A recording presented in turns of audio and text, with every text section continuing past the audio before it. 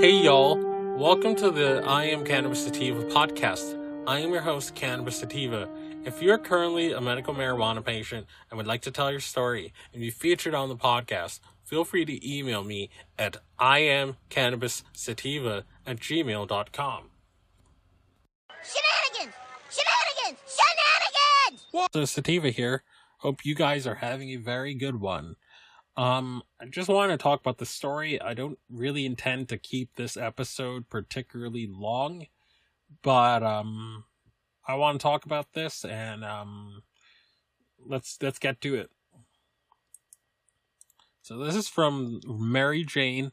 It's written by Zach Harris, and it's another casualty of the war on drugs. So instead of an elderly man who might possibly be a parent or a grandparent enjoying what's supposed to be their retirement pretty soon, he's going to be sentenced for 10 years to jail for the crime of growing cannabis to help his medical conditions while hurting absolutely no one. So let's just read this article. Sick and elderly Missouri man sentenced to 10 years in jail for growing weed. Medical marijuana is legal in Missouri, but a 60-year-old diabetic, Steven Sunderland, is feeling the full force of Prohibition's last gasp. Lead image via Pixabay. A 60-year-old man from Missouri fighting diabetes, seizures, and respiratory issues was sentenced to 10 years in jail earlier this year as a 5-year-old trial finally came to a head.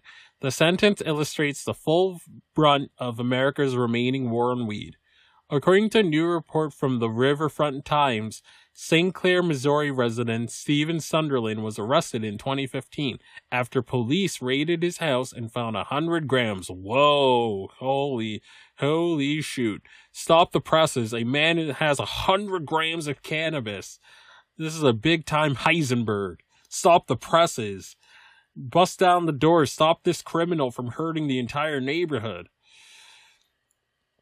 of weed, as well as a basement grow housing 21 plants in various growth stages. Sunderland was arrested and charged with felony cannabis possession.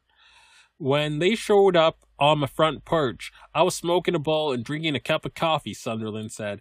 Then an officer grabbed me by the throat, swung me around. I had a steel brace on my leg. Now, after years of court days and delays due to Sunderland's poor health, a jury convicted Sunderland on the felony charges. Jesus Christ, who would do that? Like, why would he should have gotten jury nullification? A jury convicted Sunderland on the felony charges in April of this year, with a local judge deciding on a 10-year sentence in May. As Sunderland begins his decade behind bars, though, his health has deteriorated significantly. This is just cruel and unusual punishment. Sunderland wears an oxygen tank at times in jail, but also needs a separate respiratory mask for sleep. Additionally, Sunderland's type 2 diabetes may be complicated by a prison diet, not to mention other potential complications from seizures. But even though Missouri recently legalized marijuana for medical purposes, the program has been marked by delays and a slow regulatory process. Simply put, Sunderland's public defender, Matt Huckabee, wrote in a pre-sentencing motion, the movement of citizens in Missouri is indisputably away from criminal punishment for marijuana.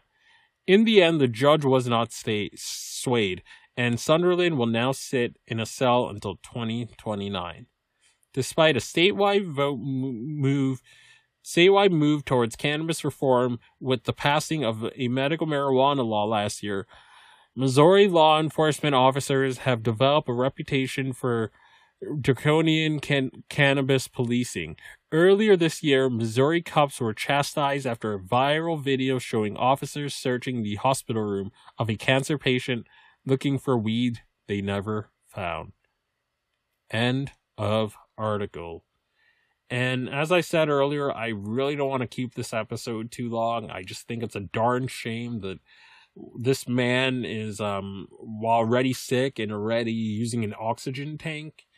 Instead of just being let go and just, being told to not grow anymore at the very maximum, they have to throw him in jail. Even though this time next year, count it, Missouri is going to be like I've said earlier, Missouri is going to be a medical cannabis powerhouse.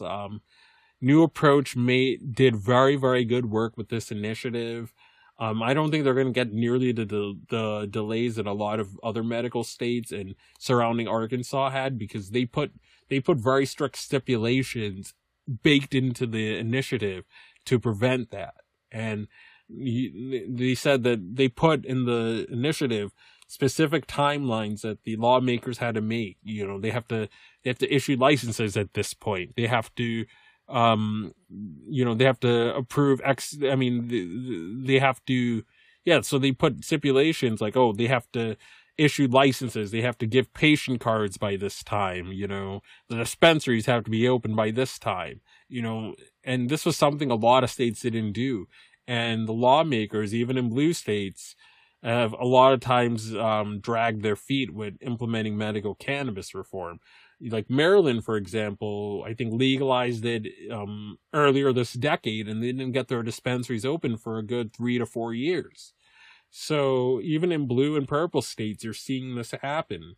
You're seeing lawmakers, despite cannabis being either voted on by the voters or the lawmakers, saying that, hey, there's medical value to this and we got to make this legal. They want to exact revenge, and they hold cannabis in contempt and still believe what Nancy Reagan and Ronald Reagan told them to believe and Tricky Dick told them to believe, and they want to continue dragging their feet because they themselves don't approve. But I'm hoping that perhaps there's more criminal justice reform, or perhaps even full-blown legalization, and at some point this man gets freed as a result and gets his record expunged. Hopefully they can give him compensation for this cruel and unusual punishment, but I highly doubt that'll happen. But we need to do jury nullification for cannabis nationwide. As long as no one is hurting anyone, I don't feel anyone should really go to jail for this. And once this becomes federally legal, all the people, including men like this, need to be freed. Men and women like this need to be freed. So, again, don't want to keep this too long. Hope you guys got a lot out of it. If you find yourself coming around often to my podcast and want to support and expand our humble little project, there are a few ways you can support us. We plan on doing big and humble little things with our project, such as getting to trade shows, visiting other MMJ and recreational states, and doing on-field work. Supporting us helps us keep the lights on, pay rent, pay for hosting and equipment, and travel. And you can do this by going to www.anchor.fm/IamCannabisSativa podcast/support. You can also support me now on Patreon at www.patreon.com/ICSativa podcast. You can support the podcast for as little as $1 a month. We also have $5 and $10 tiers if you're feeling extra generous, and those come with their own benefits too. And if you subscribe to the 10 and above tier, you get some personal time if you're over 21 with Mr. Sativa. So you can chat with me on Discord. We can have a 15-minute one-on-one time. So you get exclusive episodes, you get early releases when you join these tiers. And you can also subscribe and find our podcast on Spotify, iTunes, Anchor FM, Overcast, Radio Republic, TuneIn Radio, Stitcher, and iHeartRadio. Follow us on socials at on Twitter, for example, at IC Sativa Podcast, and on Instagram at I Am Cannabis Sativa. And as always, stay medicated, my friends. Peace.